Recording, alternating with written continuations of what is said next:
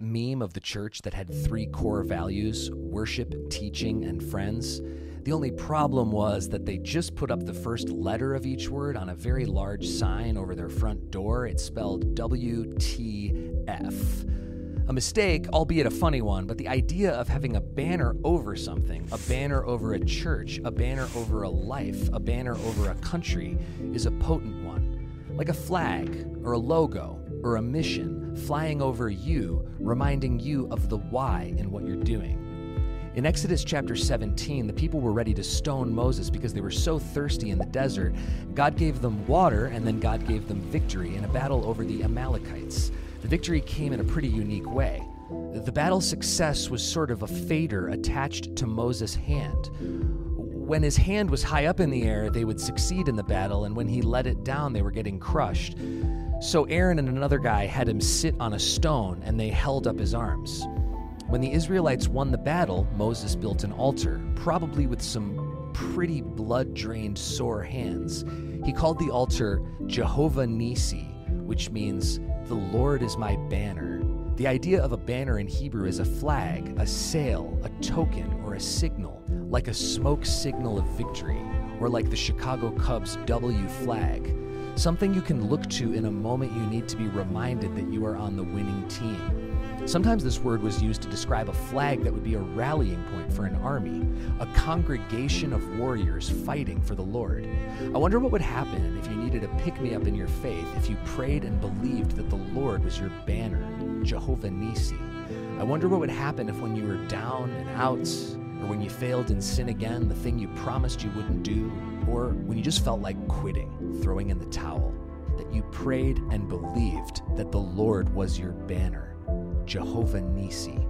Through God's names, we learn more about God. My hope, though, is that it won't stop there, that you wouldn't just know more about God, but that you would truly know God. A demand on the anointing in their life. Wow. So if you see someone using their gift and they're starting out in it, it was funny the other day, Kenzie, our daughter, sent me a graphic, and I looked at it. You know, when they send me stuff, I always say, send me 2 or 3 options, because I want the privilege to choose, right? Because if you send me one and I don't like it, what do I say? That stinks, I don't like it. Right? That was funny. So they're like, I don't want to work for you. And so she sent me this one, and I looked at it, and I was like, it was only one, so I didn't know what to say.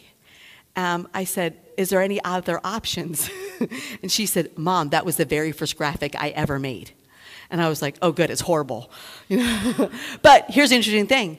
The reality of it is if there's a gift on somebody's life and you begin to pull on that gift and you begin, here's the thing, we never start off really that good. Amen? But here's the thing, do you have to start off? Right? There's a lot of you in your 40s and 50s, you never even got on the bike. But you want to be judgmental of all the people that are fallen. Thanks, Seth. Seth, there's a lot of people that have gifts. There's a lot of people that have gifts and Here's the thing. Gifts and callings are placed there by who? By God. This isn't my message. This is a freebie. Gifts and callings are placed there by who? By God. So when you don't use them, who are you going to answer to? Not me.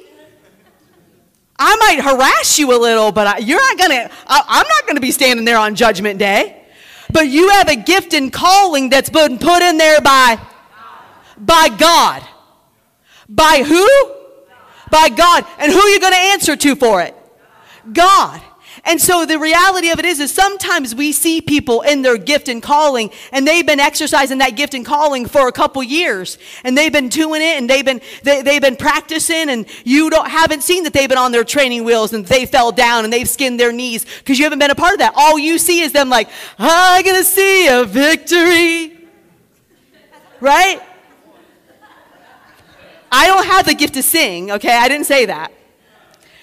But you can see that gift in manifestation, and then you diminish yourself because your gift isn't at that level. Here's the thing. The gifts and callings never can leave you, but the way that they're, I don't want to use the word perform because that's not the right word, but the way that they're released. The way that they're released through your life is actually completely dependent upon how much you use them for the glory of God. You can stay in training wheels all you want. I'm serious. Listen, when we first started and I started teaching, listen, I'd teach to anybody that would listen. I still teach anybody listen. You got 3 people? Yep, I'm coming.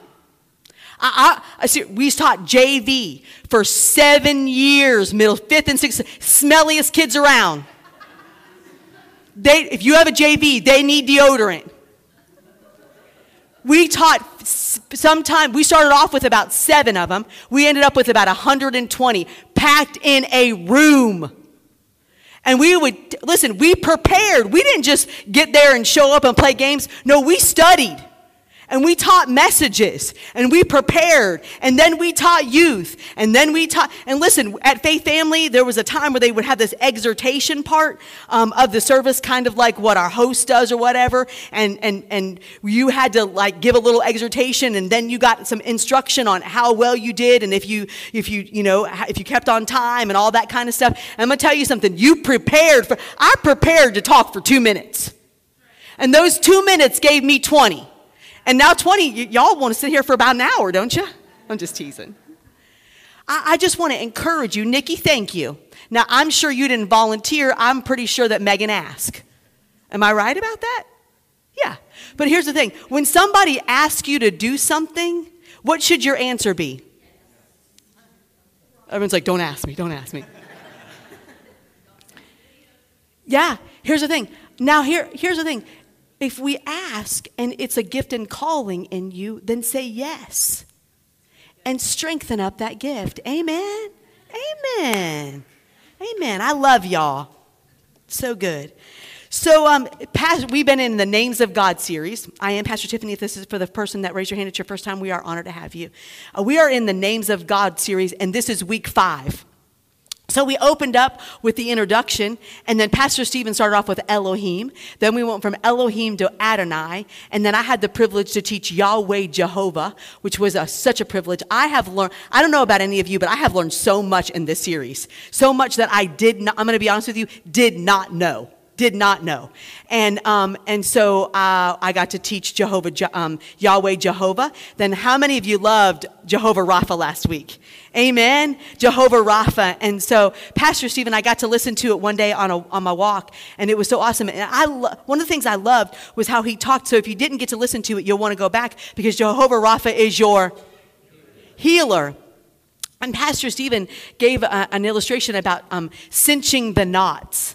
And he talked about how the enemy wants to come and steal from us that he's our healer. But if you cinch the knots in your life and cinch the word in your life, then nothing can get through. Amen is a good word. Thank you, baby.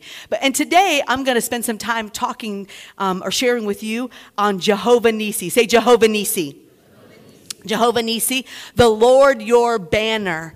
And so I read to you some scriptures out of Exodus. We're pretty much going to stay in Exodus all day today. I have 2 other verses, one in Romans that I'm going to give you, and also one in Thessalonians that I'm going to give you for that. I'm using Pastor Stephen's iPad, so thank you for sharing with me today.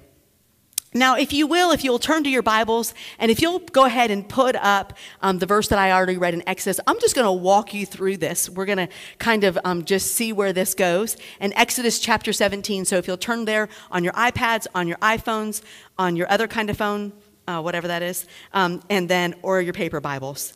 Now, I want to start off by sharing with you just for a minute about the people of Israel. Now, they had been out of Egypt right here for about 45 days, just 45 days.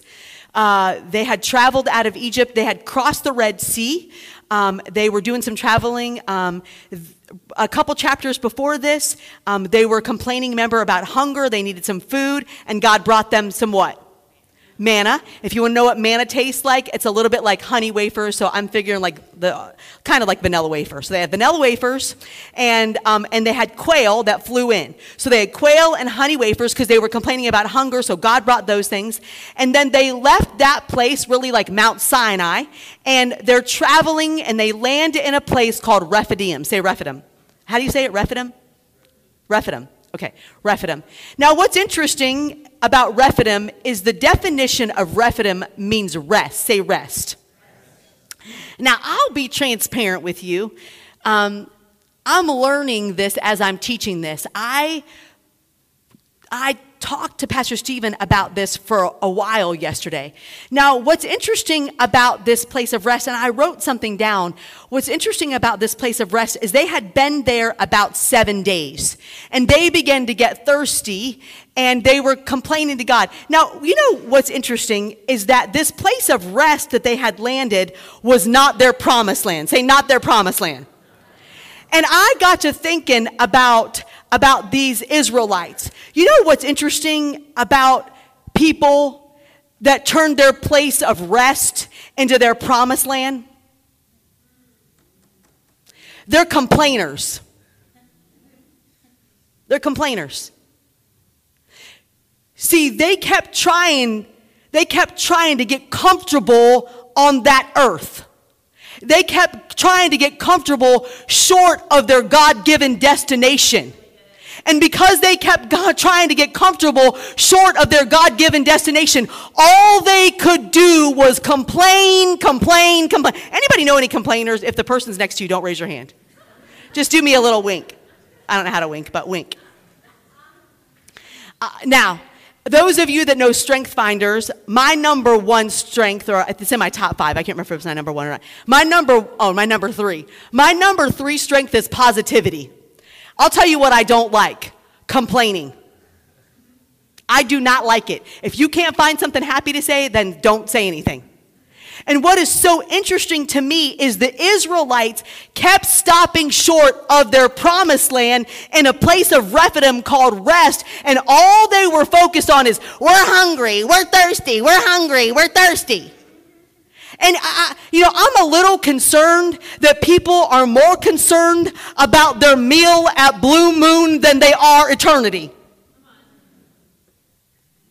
I didn't like that. Who cares? Honestly, don't go out to eat with me if you complain like that.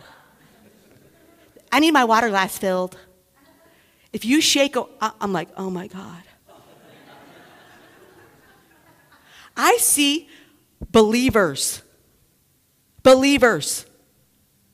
complain and act rude to non-believers because their service wasn't good or their food wasn't good, as if eternity didn't matter.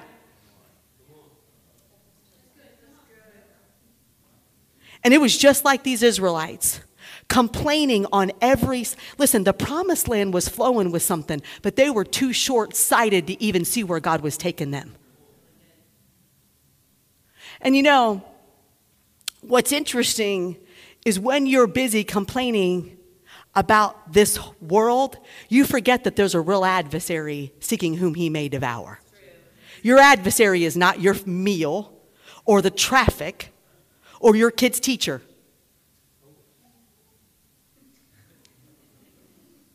I'm going to shake it up. The adversary is the enemy seeking whom he may what? And while they were busy complaining about what they were eating and drinking, there were some dudes crouching down, spying them out. Now, these boys were descendants, grandsons of Esau, the Amalekites. Now, let me tell you a little bit about the Amalekites. They killed people for fun. They would spy out the land and say, whose goods can we take? And while we're taking their goods, let's go ahead and kill them. And they're worried about their next Diet Coke. And the enemy is spying out their complaining, complacent attitude. And the Amalekites attacked them. Now, I'm going to tell you something about the Israelites. They were no warriors. They had been slaves for hundreds of years. They didn't know how to do battle. This would be like the Bad News Bears meeting the Terminator. They hadn't fought. All those people knew was how to be beat. They had gotten beaten and beaten and beaten.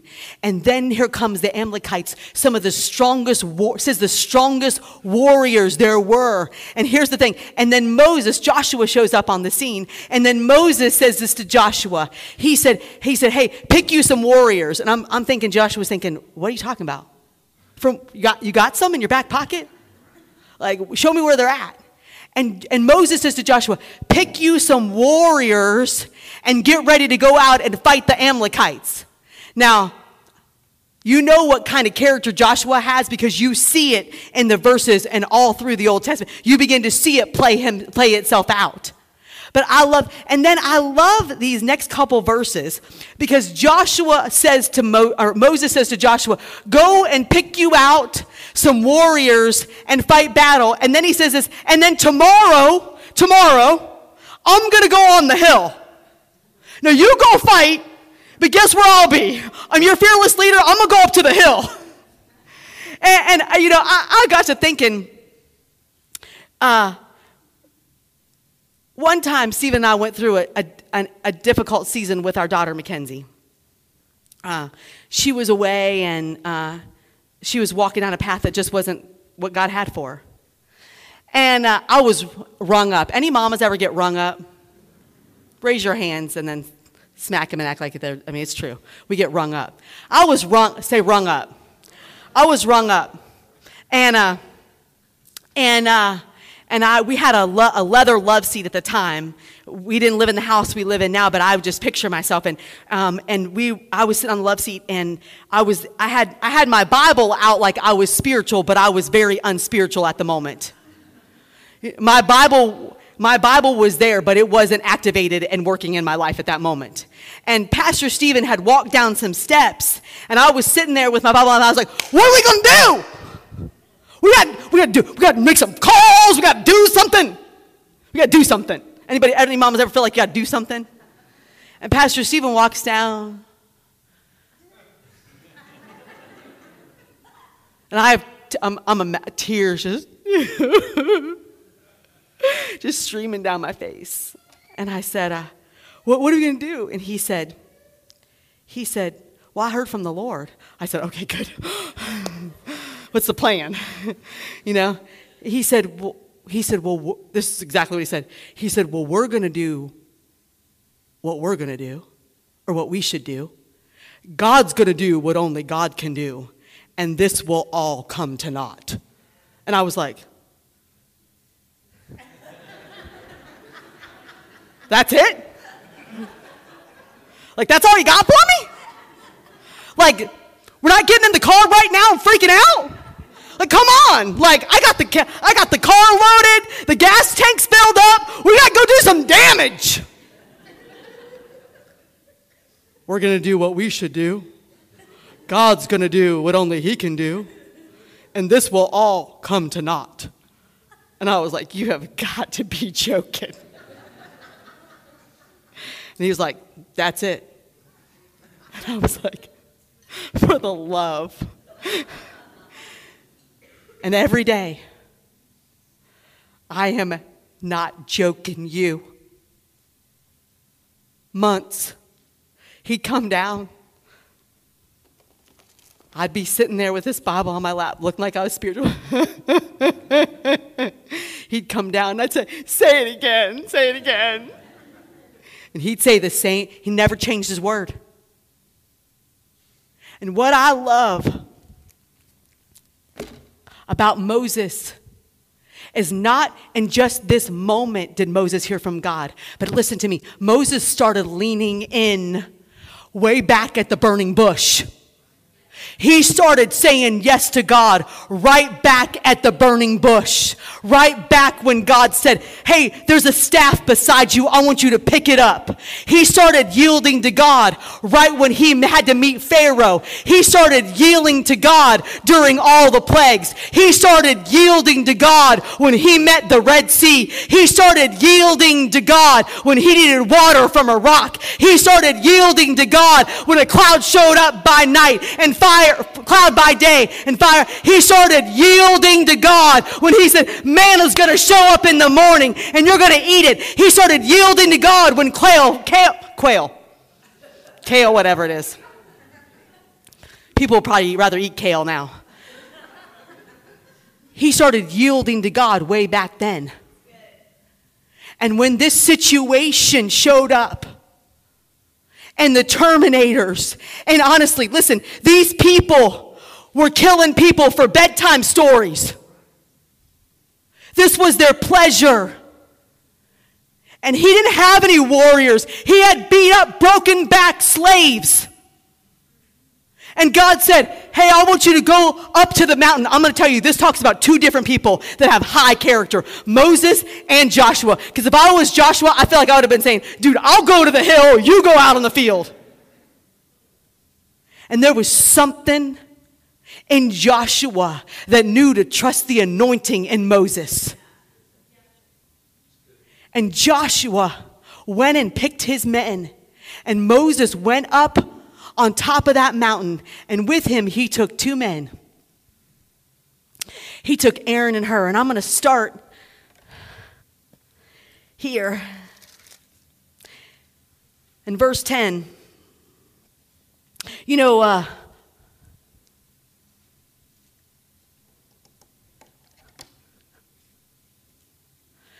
there's one thing I want to share with you today, and I've been contemplating how to get it out. Because I would say that 95% of the people, maybe even 98% of the people in this room have given your heart to the Lord, and maybe he's your personal Savior. If he's not, we would love the opportunity to pray with you. But if he's your personal Savior, then you know that there is a victory that's already going to be had, and it's what? Heaven. There is a work the moment you are saved that secures a victory, and that victory is heaven. But I've been asking the Holy Spirit.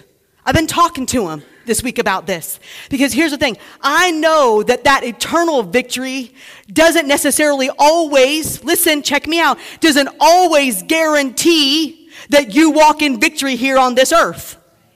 See, listen, just because we say this verbiage, justification doesn't equal sanctification.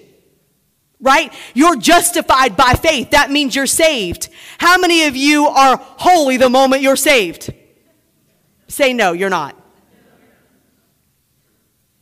But how many of you know that when we begin to yield ourselves to the voice of the Holy Spirit and we begin to let his word replace our thoughts, and then be ye transformed by the renewing of your mind, and we begin to think like him and talk like him, that the justification turns into sanctification? And how many of you know that this first victory that was won through Jesus Christ and gave us eternity is the same way we get everyday victories? It's the same way. It's not something that we're trying to do. It's something that we're leaning into, that we're yielding, because the victory's already been won. And I cannot find in the word where battles were fought the exact same way.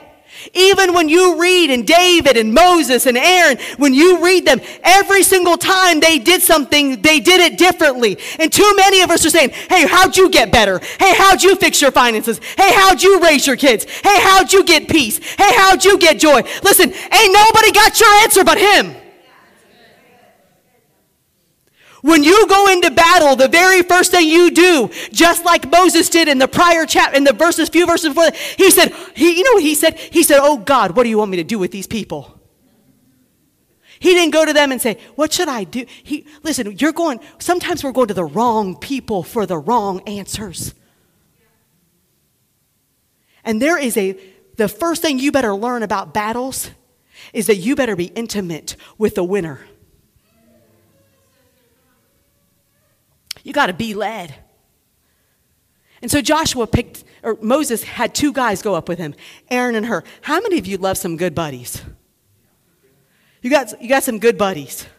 Yeah, faith buddies. Pastor Stephen taught about the man who had 4 friends that carried him to the rooftop last week. Listen, you need to, and I want to read this to you because there's something I want you to see here. And so Joshua did what Moses had commanded and fought the army of the Amalekites. Meanwhile, how many of you know there's a meanwhile? Moses and Aaron and Hur climbed to the top of the nearby hill.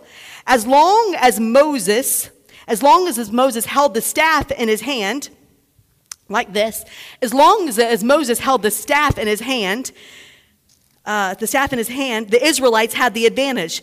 But whenever he dropped his hand, the Amalekites gained the advantage.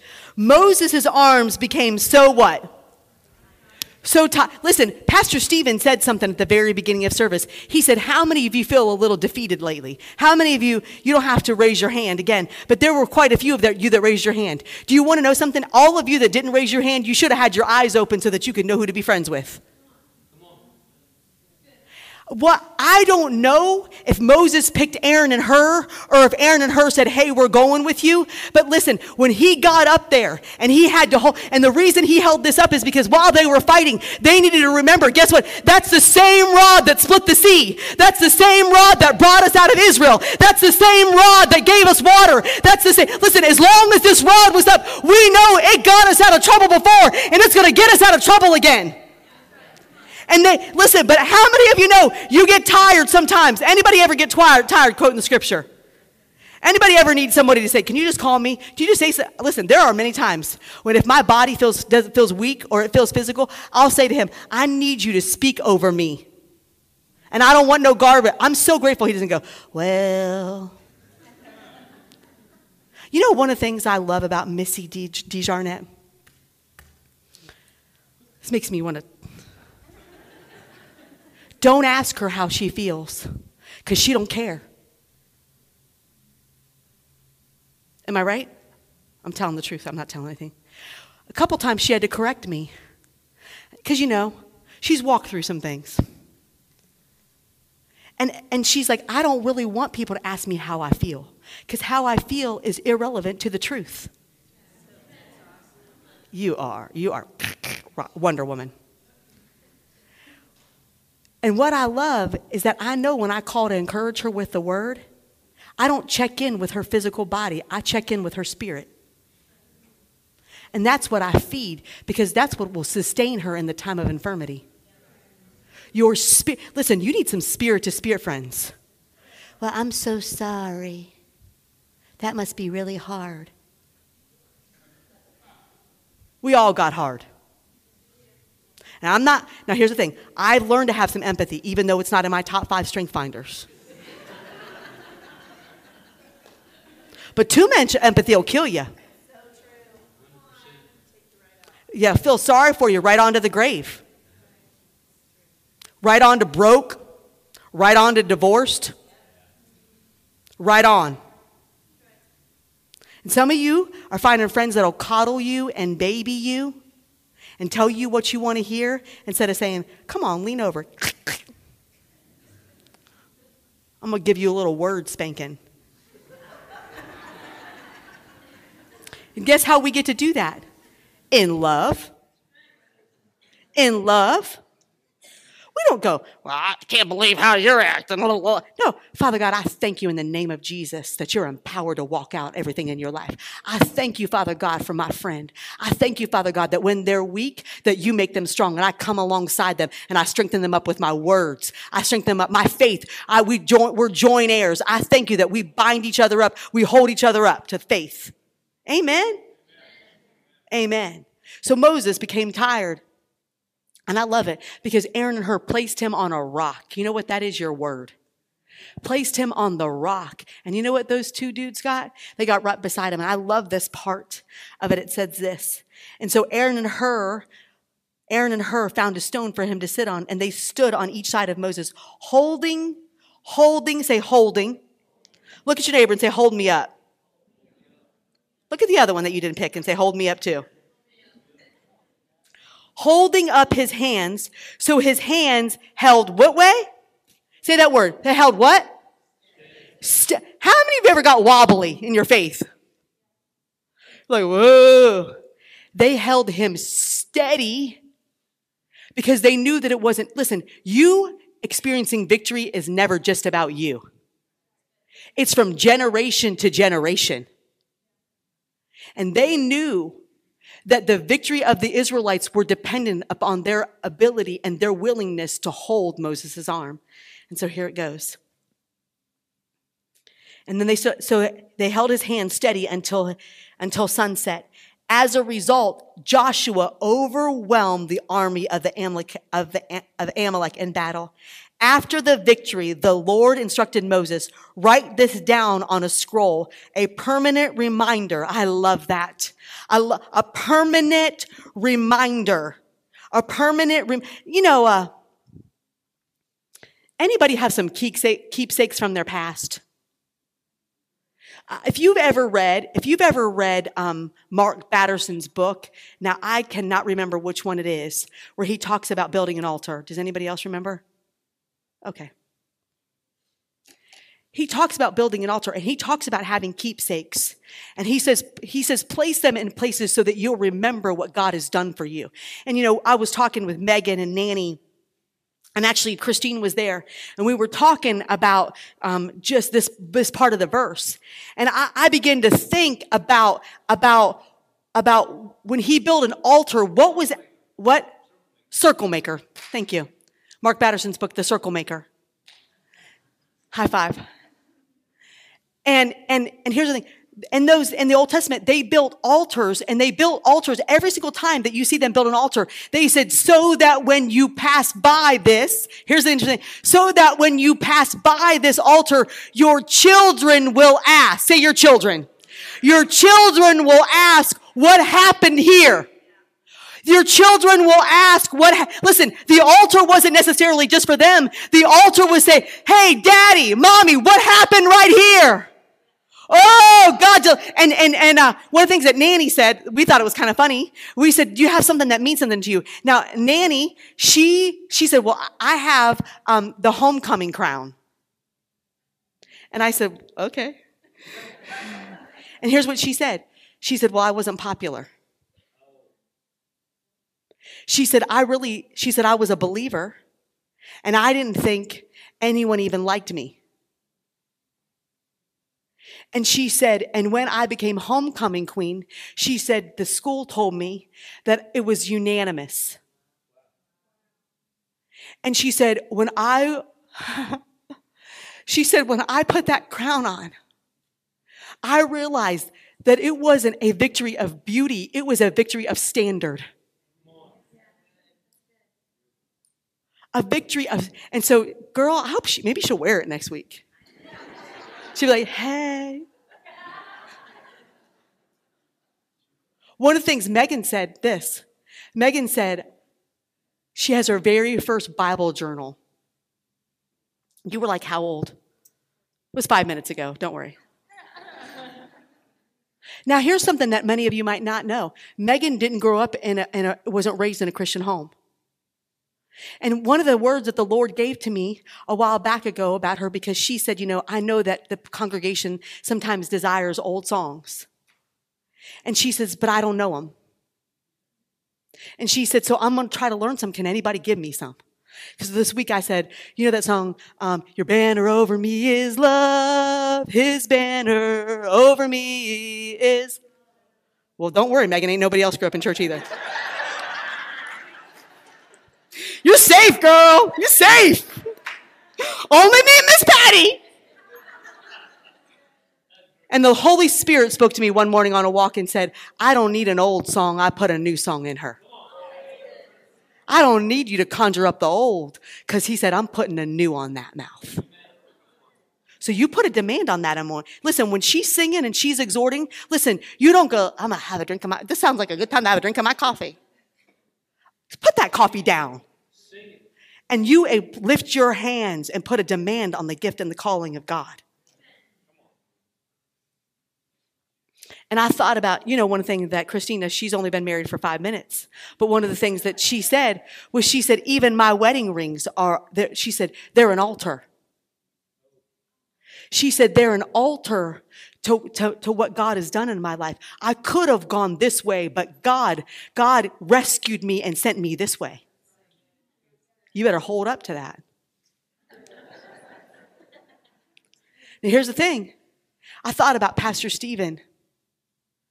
Pastor Stephen, when he gave his heart to the Lord, immediately following, he applied for Rhema Bible Training Center. And they denied. They denied him access to Bible school. And most people will be like, well, it must not be what God wants me to do. Listen, he went and got a bunch of references from people that were in ministry. And he said, will you write me a reference letter? And they began to send them into the school. And they said, okay, Stephen Westcott, we'll take you, but you're going to be on probation for an entire year. You so much as blinked the wrong way and you're out. In that year, he memorized the entire book of Romans. When I look at his diploma, sometimes I'm like, there's an altar. When I walk by it, I think, you know what? Could have been that way. We could have lost the battle. But when I look at that, I think there's an altar to the things that God has done in our life. And he built an altar and he said, God is my banner. You know what I love about that is that we no longer have to look at this because we get this. And every time you're wondering, and you're looking at your circumstances, and you're tempted to give in and complain, I want you to remember that there was a price that was paid for you. There was blood there were stripes that were taken on the back of Jesus. There was a crown of thorns placed on his head. And he didn't just do it just to do it. He did it for you. And when he laid on that cross and nobody took his life, he gave it up. And when he gave it up and he said these words, he said, it is finished. And every time the enemy comes to you and he knocks on your door and he says, I don't know if healing's working in your life. I don't know if you have peace in your life. I don't know if you have joy in your life. I don't know if you got a sound mind in your life. I don't know if you know how to make good decisions. I don't think you could have a good marriage. You don't know how to do this. You look at the cross and say, it is finished. And you remember that the banner over you is a victorious God who won the battle and who gives you the opportunity to not just win the eternal battle, but win battle after battle after battle after battle.